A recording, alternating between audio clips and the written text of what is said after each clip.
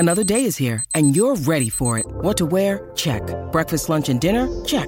Planning for what's next and how to save for it? That's where Bank of America can help. For your financial to-dos, Bank of America has experts ready to help get you closer to your goals. Get started at one of our local financial centers or 24/7 in our mobile banking app. Find a location near you at bankofamerica.com/talktous. What would you like the power to do? Mobile banking requires downloading the app and is only available for select devices. Message and data rates may apply. Bank of America N.A., member FDIC.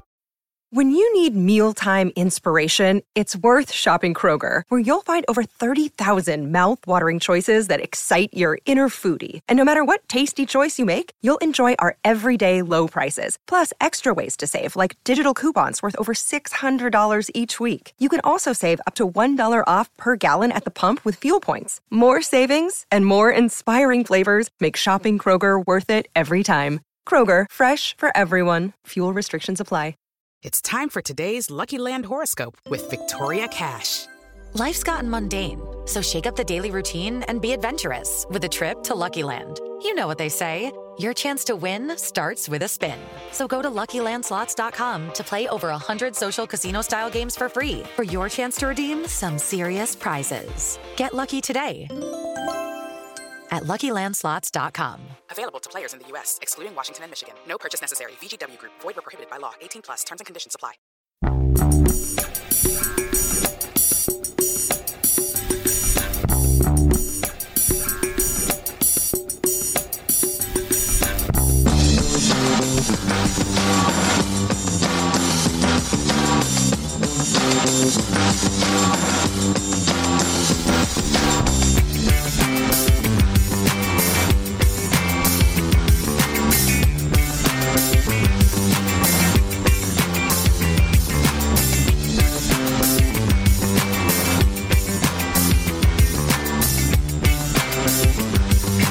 Hello, I'm Kevin Graham. And I'm Paul John Dykes. And welcome to A Celtic State of Mind. Today we're joined by Willie Wilson. Hi. Welcome to the show, Willie. How you doing? Here, thank you. Now, Willie was one of the founders of the famous Save Our Celts campaign. What year did you found Save Our Celts? I think it was 90 into 91. Around about that season we had lost the League Cup final. So just after Brian Dempsey got the sack. So yeah, round about then, 90-91 season I think it was. I take it there was a long, hard road for you to make the decision to actually start a protest group. I mean it was maybe 25 years in the making, because of the kind of downfall of Celtic, the kind of mismanagement of it, and the lack of investment in it since the 70s. Now, I started going in the early 70s. My dad, my uncles took me along to Celtic Park as a wee boy. But obviously, it's a bit like, do you know when Tony Soprano says that when he comes in, he felt he came in just at the end, it was too late. I feel that with Celtic, we came in just when it was too late. The good times had been, we're never going to see Celtic win a European Cup again. It doesn't change anything about why we go and why we do it, and you've always got that dream. But the reality is, we've come in too late, and I came in especially by the time I started going, the lines were splitting up. So never really got to see the lines, but got to see some great players. But I think from that, the likes of selling Dalglish in the mid-70s and things like that, and selling Nicholas and so on into the 80s, you could see the kind of downward trajectory. But the Aberdeen, the rise of that, there was various things that could have been prevented. And these days in football, there's not a lot you can do about the way UEFA, gerrymander the Champions League.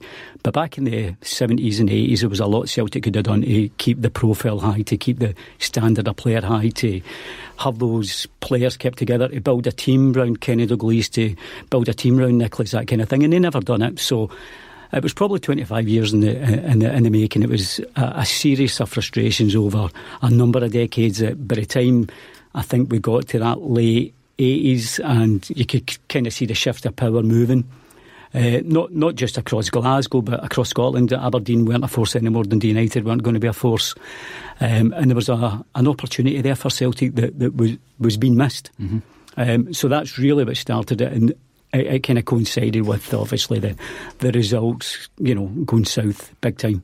Yeah, I mean, you're talking about the early 70s when you go to the games, Willie. Was it with your father and your uncles, or was it? Yeah, so, I mean, grew up, kind of background, a lot of guys from Glasgow, traditional working class, worked in the shipyards. kind of mix of kind of Scottish-Irish parentage and whatever. So, you know, there was never any doubt that, you know, Celtic was part of the family. And like that, you know, like any family, you're going to have really good times with your family and really bad times. So, you know, you kind of took that for, you know, as it was. But my whole kind of point was just the fact that, you know, it could be so much better. And how do you make something better? Be trying to change things, be communicating and talking and that kind of stuff to try and do that. Mm-hmm. Again, two players you mentioned there, Dalglish and Nicholas. Mm-hmm. I think Nicholas more so because the club could have done a lot more to keep him. I mean, he's obviously gone on record since the transfer because it was made up as though he was dying to move away from Celtic.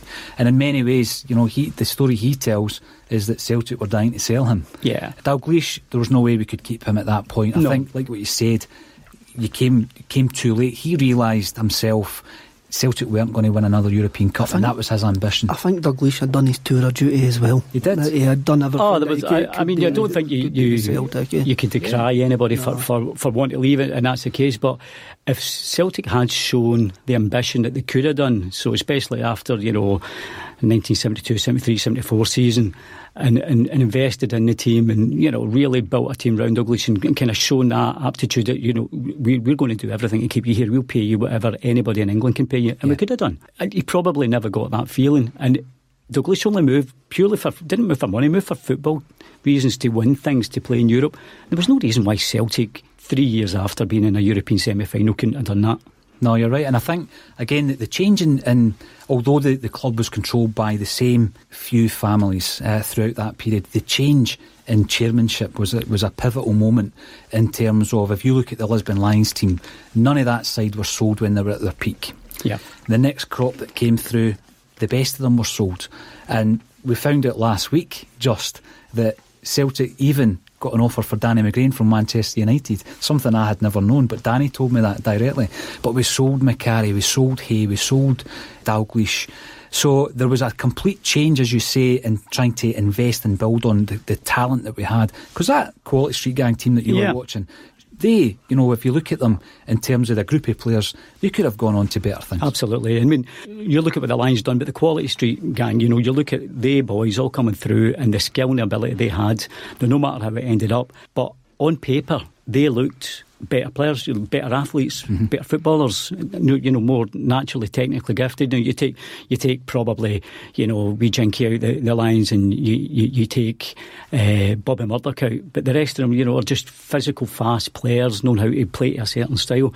Whereas this next crop coming through, you know, your George Conleys, your Douglas's, your McGrains, you know, you're talking world class players here. Yeah. And the way they describe it as well, Willie, is they learnt through this form of basically working with the Lions day in, day out, you know, and so they got a lot of that experience. And it should have been another decade of dominance domestically. It should have been more semi-finals and finals in Europe. You're absolutely right. Absolutely, yeah. By the 80s, the one thing again I would like to bring up is we get told as Scottish football fans of this 1986 Scottish football revolution when Souness came in. It wasn't quite like that when you look at the facts.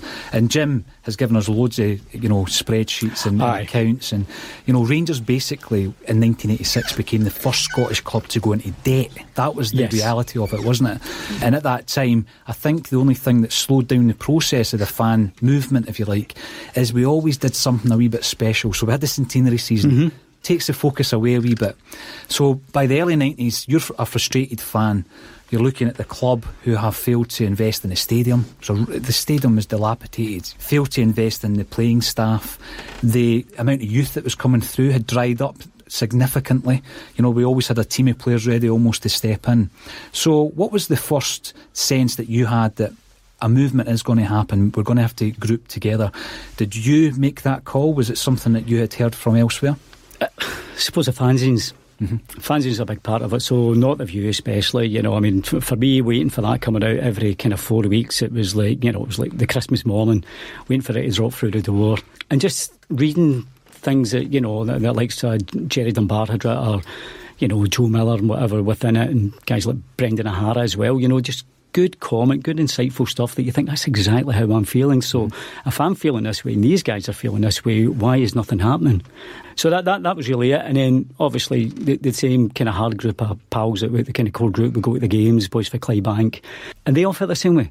So you think, well, can we do anything about it? What will we do? So kind of just thought then, well, why don't we just print leaflets? I'll get that done. I knew somebody that was a printer. Do us 1,000 leaflets. 3 of us went up to the game before Hearts it was and handed them out, and we got a fair bit of abuse, but we handed them out and we got a really good reply, a good return on it. Quite a few hundred people said, I'm interested, and kind of from that we decided that we would get together and meet. So we picked a few names, told a few people where we were going and come along on a kind of cold January night, probably, as I said, 25 years or so ago, and or even more than that now, about 28 years ago. And we met in Sundowners on Queen Street, and there was about a dozen guys there just sitting talking away about, what we could do and what we could try and do. And we just thought, okay, we'll start with just putting pressure on. Yeah. Try to get stuff together and see where it goes. Mm-hmm. The thing is, we're talking about it now, and you're bringing back so many memories. You're talking about Not The View, getting that monthly. I remember getting handed that in 1987. And at that time, I wanted to read about Paul McStay. I was just a kid, and you were reading about the board and you were reading about the mismanagement at the club. It was a great insight at that time. It's something that you probably wouldn't have expected to be reading about at that age, but we were entering the realms of, if something isn't done, there's going to be severe repercussions. When you met up with a dozen guys in a pub in Glasgow, did you get a sense that this was the seeds of something that was going to be massive? I mean, I'm not saying that your group started the Takeover, for example, but it certainly started the wheels in motion along with the fanzines. There was a bit of momentum coming together. Yeah, and I think you can, I suppose looking back, and we certainly never achieved the aims of what we thought we'd do. That's the first thing to say about that. But, we had the wee spark that started something somewhere along the line, that moved down the road, within a couple of years, the Celts for Change. And Brendan Sweeney, especially for me, is the one link between the two groups that takes it all the way through. And even to this day, the stuff that Brendan does is for me is probably, from a fan point of view, the single most important person. So valuable, and he doesn't like he wouldn't like to stand and talk about it. No. And I mean, it was a funny thing is, me and Brendan, we grew up in Clydebank. I kind of knew him, but I think he was maybe a year younger. I mean, when you're younger, a year's a big difference, But then I was in the rail, we worked in the railway at the time, and so was he. So kind of paths started crossing, and we stayed on the same, within a mile of each other on the same stretch of road in Clydebank. But it was, through talking to Brendan, and I kind of put him in touch with Matt McGlone to take forward the kind of Celts for Change stuff, because at that point, my feeling was that, the fans, we could never get more than 500 people coming to talk to us and writing to us and kind of engaging with us. It just seemed to be that point that results always seem to pick up when we were at a crucial kind of junction. You think, we were just fated never to have the disaster that it would need, unfortunately. But I just thought we were already in that disaster. Yeah. 3 or 4 good results, or beating Rangers in a league game, a meaningless league game at Ibrox or something. Just talking about a cup competition once every kind of 6 times you play them was the answer to it. Tempered it, didn't it? Beating them twice in 7 days. Yeah. That knocked the wind right out of ourselves. There's no doubt about it. How can you complain if you're beating Rangers twice in a week and you think, there's a chance here, Mm-hmm. And changing managers always gives everybody fresh, renewed hope, doesn't it? It does. When you move from McNeil to Brady to McCarry, it don't matter what history says about these guys. When if you're a fan, you think, this is it now. This is where we'll go. Well, you bring. It's a good point. McNeil goes hero to everybody, mm-hmm. and they replace him with an untested chap in Liam Brady. But obviously there was a link because he played for Ireland. Yep. He comes in. He was renowned as a player all over Europe, and he started throwing money at it. So, with your kind of mindset of Celtic not being managed properly, what were you thinking when he's gone out and buying players for $1 million and 1.5 million? Again, it's the type of players. Mm-hmm.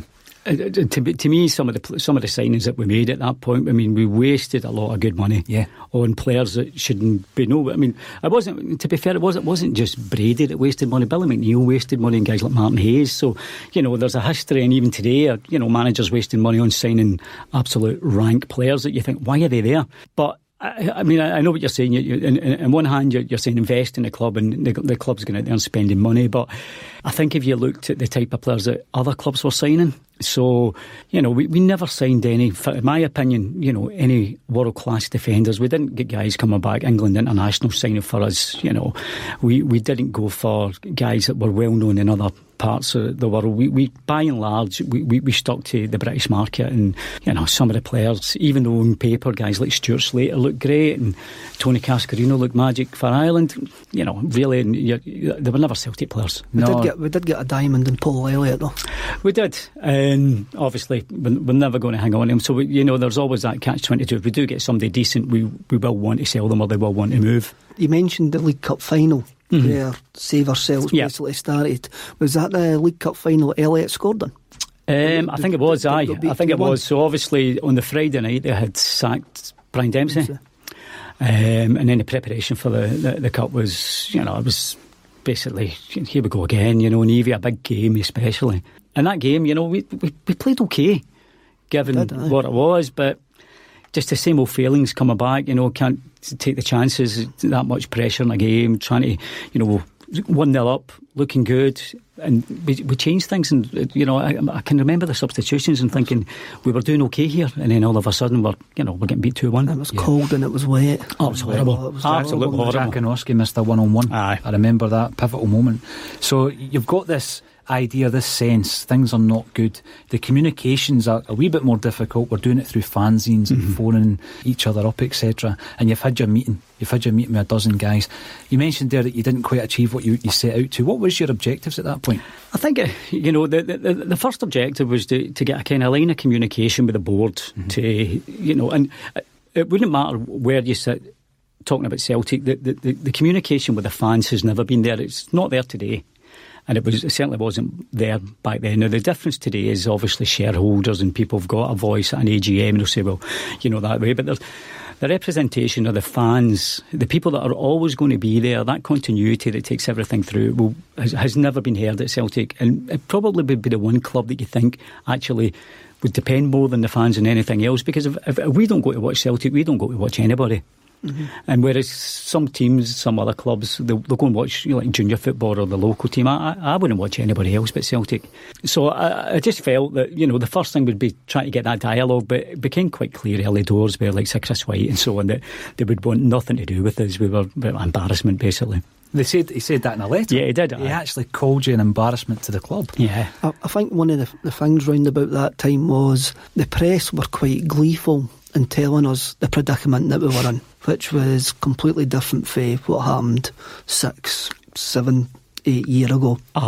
Were the press helpful with you? Did they give you the publicity that you wanted? Or yeah, double-edged sword here, isn't it? Because on one hand you need them, because how else can you get your message through? So we were depending on them picking up news stories. We were dependent on them, maybe letting us call the phone in to have a chat to them to let them know that what we were doing, and to give the address of the PO box that we had to get people to write to back then, and we stamped addressed envelopes, very Blue Peter. So it was that kind of stuff. But Hugh Keevins, when I listened to the podcast with him, and Hughes was, really, he was great with us. Again, he lived in Clydebank, so kind of knew of Hugh through other people, through my mate Andy McGarvey and his brother, put me in touch with Hugh. And I took Hugh to various things. He couldn't drive, so I would pick him up at his house and chat to him on the way to events and meetings and whatever, at Shelstone Hall, and just give him an insight of, exactly what we were doing. So he was very sympathetic. James Traynor, again, when I think it was the Herald he was writing at the time, he was a different animal back then. And again, gave us, most of the coverage that we needed. But I suppose experience tells you that there's another side of that as well, because Rangers are flagging high, and you've got a story about the fan pressure on Celtic and about how bad the Celtic board are. That for them is good news. That'll sell a newspaper. Jim, as you know, Jim Orr was on the show, and Jim provided us with some fantastic footage from the time. And you mentioned there Shelstone Halls. Was that the first meeting that you got the fans together for? Yeah, so we done 2 there, but the very first one was, I'm sure, was at the start of 91 or 92. Again, right about that, maybe January 92. I'd got a letter from Tommy Burns, so Tommy wrote to me, and it was a lovely letter, handwritten, 3-4 pages long, just sitting there telling us, look, if you're going to do this, you need to do it right. You need to remember you're representing Celtic. Now, he's manager at Kilmarnock at the time. He's got no vested interest in other than he's a fan. Yeah. He says, when you're there, conduct yourself the way that it's got to be done, and if you can, get Brian Dempsey on board. But kind of all this had been preempted. Brian Dempsey had already phoned us and get in touch with us and says, look, whatever you need, if you need finance to get halls or anything like that, or anything at all, let me know. He says there's money there.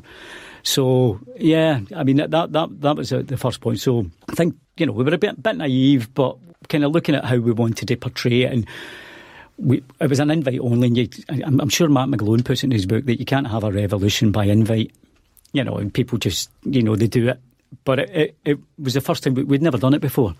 We were being told, by the police that you 500 people, you need to steward it, you need to do this. So we'd never done it. So we thought, well, okay, we need to do this, so we'll do that. Bit naive, maybe a bit too honest. Whereas if we had just said, right, there's a meeting, people come, but back without social media, just to get a flash mob like that is impossible. You had to advertise it, and a month in advance, basically.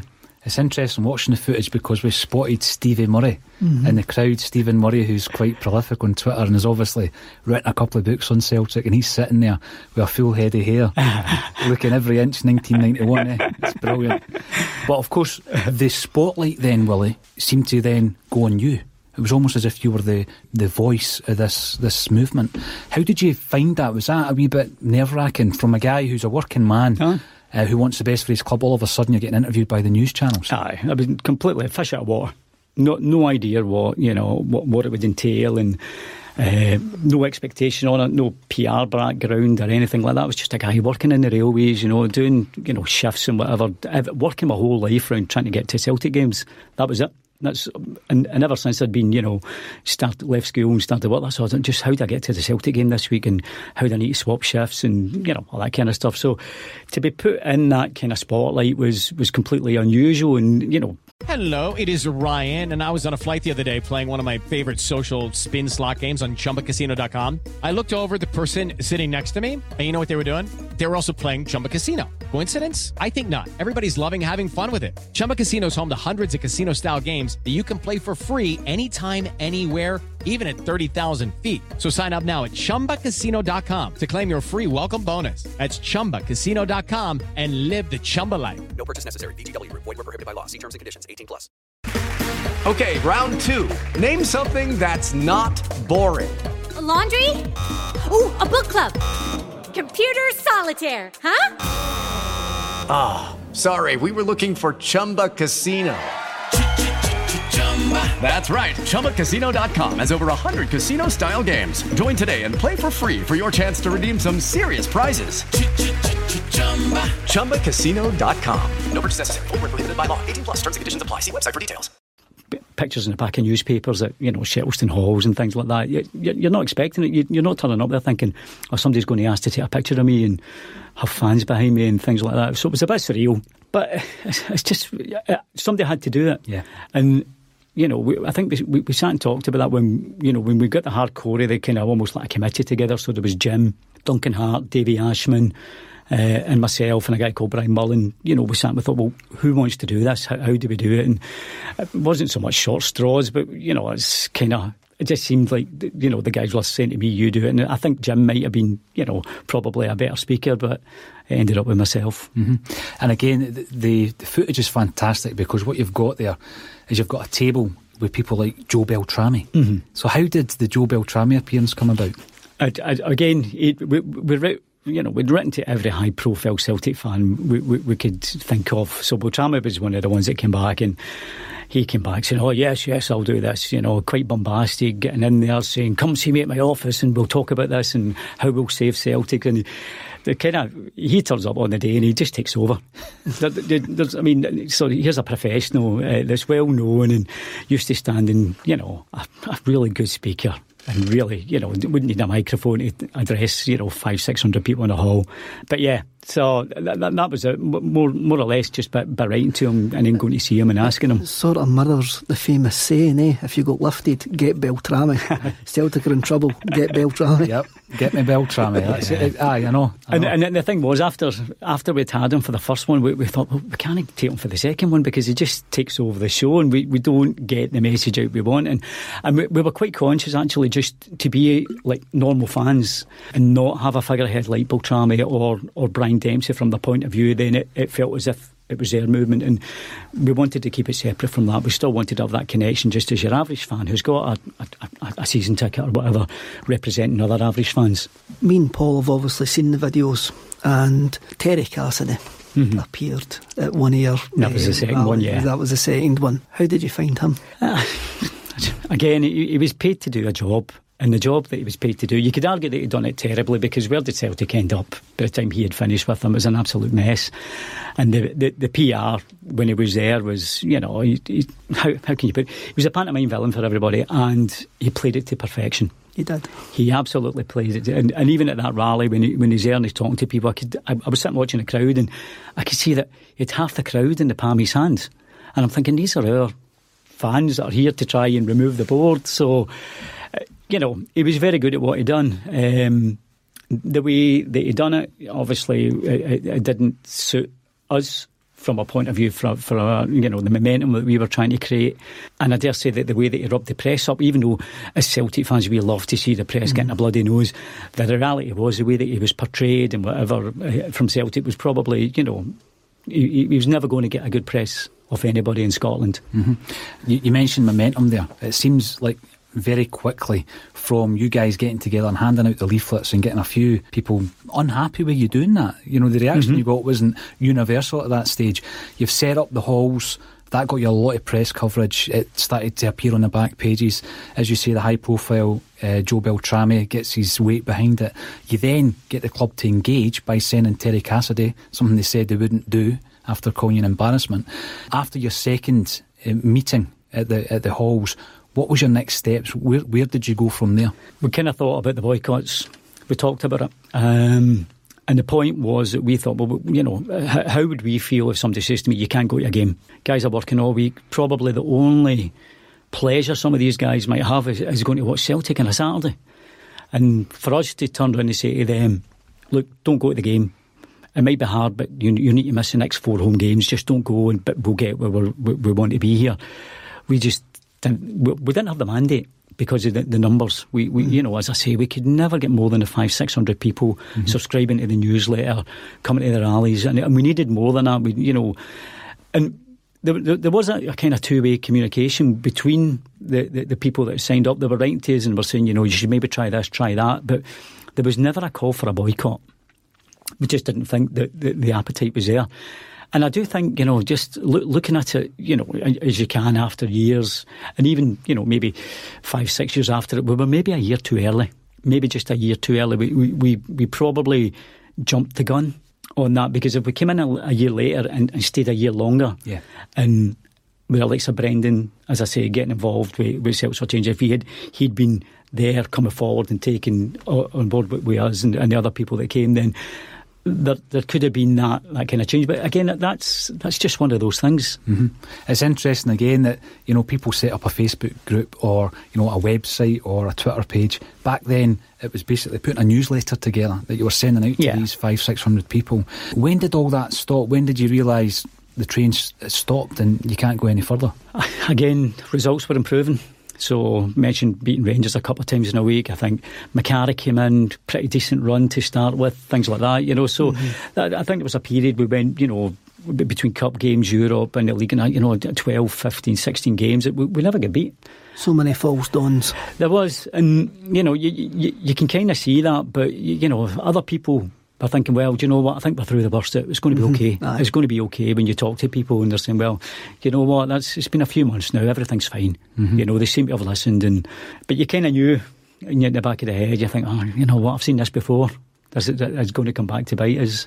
Particularly when you look at, if we go back to 86, the Scottish football revolution, that was not a revolution. No. Celtic followed that up. They went into debt for the first time with a new fascia at Celtic Park. They then went into major debt with regards to buying players for $1 million, 1.5, etc., because there was £4 million plus signings under Liam Brady. So Celtic were now in a position where our Italian football hero wasn't as good as theirs, because Souness had a level of success, we didn't. So we're now in a worse situation where we're still not winning trophies and we're now in debt. You mentioned earlier, and it's something that would be really interested to hear more about, Brendan being the link between the two movements, if you like. How did Brendan come into the equation, and how was he then able to link up with Matt for Celts for Change? Yeah, so over the course of the couple of years that we'd been doing Save Our Celts, I would see Brendan on a regular basis, just through work, chat to him, and Brendan was right on the same page as myself whenever I would chat to him. He just watched it from far, never actually got involved, but we decided then, I think around about late 82, that late 92, early 93 or whatever, that was it. We couldn't take it any further. We went as far as we could go, and we were calling it a day because, the people, I'm not saying our own heart wasn't in it, but we just couldn't get that momentum going on. And I got a phone call one night from Brendan just saying, look, I'm wanting to do something. I'm looking to do it. Do you fancy just picking up the reins again and doing it? And I kind of, hummed and hawed, and I thought, well, let me think about it. I'll get your phone back. And I called him back and I said, look, I just don't think the fans want to do it. I honestly don't. I says, but talk to Matt McGlone. I gave him Matt's number. I says, Matt is desperately keen to do something. At this time, Matt was editor Once a Tim, which was, for what I can remember, a bit more militant than what Not the View was at that point. Yeah, because met Matt a couple of times, and he was wanting to put posters up around about Glasgow, various, just directors, guilty of gross mismanagement, things like that, and just have them, at various points throughout the town. And, it was a kind of propaganda war and kind of almost a guerrilla war that Matt had in mind. And again, you're looking at that, it did have to be something quite radical. But as I say, I put Brendan in touch with Matt, and I think just having Brendan having that kind of drive, and Matt having the kind of ideas that he had, and obviously, I mean, you've maybe read his book and whatever, but, they were able to take it to another level.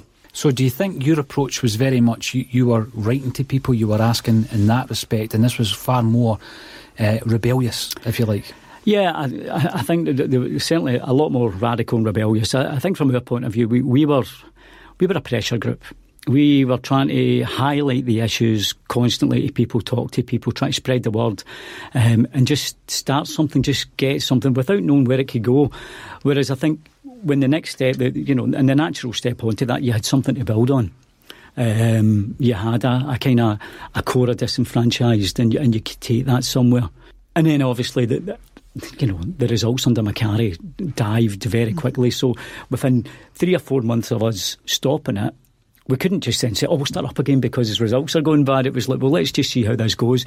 But by that point, Brendan, Matt and whatever had decided that, that the next step was on, and Celts for Change had kind of grown, and it grew very quickly. Mm-hmm. Were you able to get involved in any way, Willie, or were you quite happy by that stage that it was in good hands and you could just support them as best you can? Yeah, I was more than happy. My first son had been born, so things were going well in work, buying a house, all that kind of stuff, and I thought, do you know what, I'm going to spend time here rather than being out 7 nights a week trying to get things and just see how it goes. But I thought they'd done brilliantly, and even the night, going back to that night in March in 1994 where the Rebels had won, myself and Brian Mullen were standing out in the car park just in the rain, just, watching it and so happy that it had happened, Did you get a sense that, although you weren't part of that particular movement, the seeds had been sown a couple of years before with you guys? And then obviously there's that very important link between Save Our Celts, Brendan and Celts for Change. Aye. You must have felt a great sense of pride. Yeah, because at the end of the day, it was fans that had done it. And even though some of the fans were fans with a lot of money, so whether it be Brian Dempsey or John Keane or Fergus, obviously, who, could never have been done without him. I don't think anybody's in any two doubts about that. It was fans, though. This is the thing, that no matter who those fans were, whether they had £1 in their pocket or £1 million, it was the fans that saved Celtic. That was it. End of. You don't have to look at anybody else and say, thank God, that multi-millionaire from Saudi Arabia came in. We didn't need to do that. Celtic fans came in and saved the club. You mentioned Fergus and the fact that it's 25 years since the takeover. During your period of Save Our Celts, was there any inclination that this wee guy from Canada, because I know he'd been in and around the club late 80s looking for a deal to be struck, were you aware of Fergus McCann? Yeah, he actually wrote to us, and I think it was Jim that got the letter, and basically put his proposal about how he could refinance Celtic, and included the very successful share issue. So basically says, this is how I would do it, this is what I would do. Talked about building a stadium on the current ground, 55,000, 60,000 people. He basically put his blueprint out to us about 2 years before he even, started being a regular figure at Celtic Park. I'm sure Jim will have that letter, he'll have the correspondence. It might even be a telegraph for all I know, a telegram I should say. Yeah, because he's given us all the newsletters, all the video footage. It's interesting reading, very much so. So obviously it's come good through the fan pressure movements, Save Our Celts, and everybody's working together by that stage, because obviously Matt's working with David Lowe, who's the link into Fergus, and everybody's working together. What we're seeing now, Willie, a successful club based on very, very strong foundations. The balance sheet is always very positive. There's 1 million fans come through the door last season. Is that Fergus's legacy? I think it is. I don't think, as I say, the only thing that I would have wanted different is probably fan representation on the board. And for me, for that to work, you couldn't have one fan on the board forever, because they just become part of the board, become part of the issues that fans have. I think you would have to have an election from the fans to put somebody on every 2 years maximum to try and get something done. So that would be the only thing. Everything else, looking at the way the club is, the way it's structured, it goes back to Fergus. The one thing I would say would be different is, I suppose, if we look at Rangers and obviously the new club that's there, Fergus would have wanted them in the Premier League to start with, but I think he would have made quite sure from the start that they would be known as a new club, just taking the old club's place. Yeah, you could argue till you're blue in the face of whether you're as a club, Celtic need Rangers. Now they showed for the best part of 5-6 years that they competed well, especially in Europe, without them. But the reality is that under Ronnie, that there was empty seats, so. Crowds didn't turn up 40,000. I remember sitting at in fact it was I think it was a midweek or maybe a couple of midweeks before they get beat by Rangers or drew with Rangers in the semi-final, knocked out in penalties, and we played Dundee in a midweek game. It was nothing each. I'm sitting there, so we're into the last kind of 6-8 weeks of Ronnie Dahlia's reign, and I think there's 20,000 people in the stadium if you're lucky on a Wednesday night. It's horrible, nothing each game. I'm sitting there and I'm looking around and I'm thinking, Christ, I never thought I'd see this again. When we're going to win the league, it's different if you're sitting there under Joe Venglos or something like that, and you've lost the league by January or whatever, and you're sitting there towards the end of the season, nobody's turned up. We were going to win the league and there's 20,000 people, and it was a dreadful game of football. But that was a reality, and I think that maybe made people think, well, look, something needs to change here. Obviously, we're talking about Fergus's legacy, and Fergus's legacy started with the fanzines. The fanzines brought you into play, Jim Orr, Save Our Celts, Celts for Change and that. You mentioned that it was all self-addressed envelopes, it was all newsletters, it was all handing out leaflets at the game. For me, the football landscape's going to change in the next 10 years. There's going to be a cross-European league.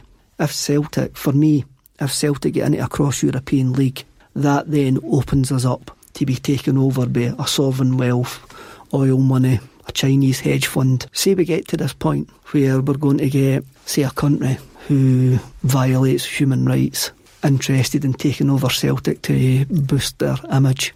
Do you think a movement like Save Our Celts would start and would survive to try and stop that happening? The example that you give is probably one of the examples that there might be a chance for fans to really do something. So if say we, a wealthy Israeli company or Arab company came in and took over, and they had a hell of a human rights process. I think that's maybe the one thing that would maybe unify Celtic fans to that point of view. If it was just somebody, some multi-millionaire steel mogul from, say, America or Canada or Australia that had none of that, and they came in, I don't think anybody would care. But I think a lot of the older fans, guys at my age, would think, this isn't the way, this isn't, how Celtic should be. But I don't think there would be a movement as such against that. I don't think younger fans would particularly care if it meant that Celtic were, playing in the same kind of field as your PSGs and so on. I honestly don't think they would care. Mm-hmm. There is that sense of, if you're being entertained or if you're winning games, everything else just kind of goes out the window, Willie. And you've seen that back in the early 90s. A great point Kevin's made before when we were talking to Jim was, if a movement was to be necessary, and we did see it in Glasgow fairly recently, in the not too distant past, with all of the wealth of communication that we now have, would it actually be more difficult to get that hardcore to see something through? Yeah. In that aspect, what we done and what the Celtic fans had done in the early 90s couldn't be done now. No. I don't think. You mention what happened across the city, and you look what they've tried to do. They vet themselves. Yeah. There's that many different supporters groups fighting each other, and they're still fighting each other, even though it looks like they're more successful on the pitch, even though that's probably more down to us having a poor season rather than anything. Very much so. But they're still infighting. Yeah. Because of the scale of social media, the fact that everybody's got an opinion. Yes. And somebody says one thing, other people jump in. But it's usually the person with the most outlandish view gets the most airtime. Yeah. So back then, if you think about it, if you wanted to do something, you had to get off your backside and do it, or at very least buy a stamp and an envelope and post it and put your view to somebody and tell them exactly how you felt. Whereas now you just pick up your phone and you can like something or make a comment, and so you put that in the hands of 100,000 people, you're going to get and it will be polarised to one side saying, "Oh, do that," and other people saying, "Why we bother with these guys? These guys are tossers. What do they know?" Yeah. And that's it. So it would be undermined before it even started. It would really need to be to the point where we would have to be on our knees and that kind of, by the way, if we don't do something tonight, tomorrow we're shut. So we need everybody to get up and give a £1,000 or something like that. Come together. Just right up to date, we're now looking, you started following Celtic when we were in the realms of 9 in a row. We've never seen such success until now. We're in the midst of making even more history. Are you now quite happy just to go back to being one of the fans that wears the scarf and goes to the game? And how much are you enjoying it now, Willie? I mean, the last 2 seasons have been brilliant, haven't they? And it's quite funny, we're talking about how fickle fans are. I mean, the reaction at the beginning of this season to a couple of defeats, and but we should have won against AEK Athens. We should have done. It was a pretty poor performance, and losing Dembele when we did, and obviously Bayata down in tools are horrible things, but other clubs have to deal with that. And we weren't best prepared for it, and we could have been better prepared for it, and that gets down to our signing policies and the type of players that we've got. So there is an issue there about the type of players that we're signing. There is an issue about the type of money that we're spending, given that we are cash rich. That still needs to be addressed. It might get addressed in the next window. So I think that's something that we need to be kind of conscious of, and fans, I think, are quite right to probe the club on this. But the success we've had, I'd never known anything like it. Double treble. And even the first treble, that when that goal, that day at Hampden, the Tom Rogic goal goes in, I've never experienced anything like that in a long time at football. I still get goosebumps. It's great. It's absolutely brilliant. It's just that day and how it all worked out. It's still one of my favourite moments watching Celtic, and there's many. Willie Wilson, with a Celtic state of mind. Thanks very much. Thanks, Willie. It's been a pleasure. Cheers, guys. Thank you. Thank you.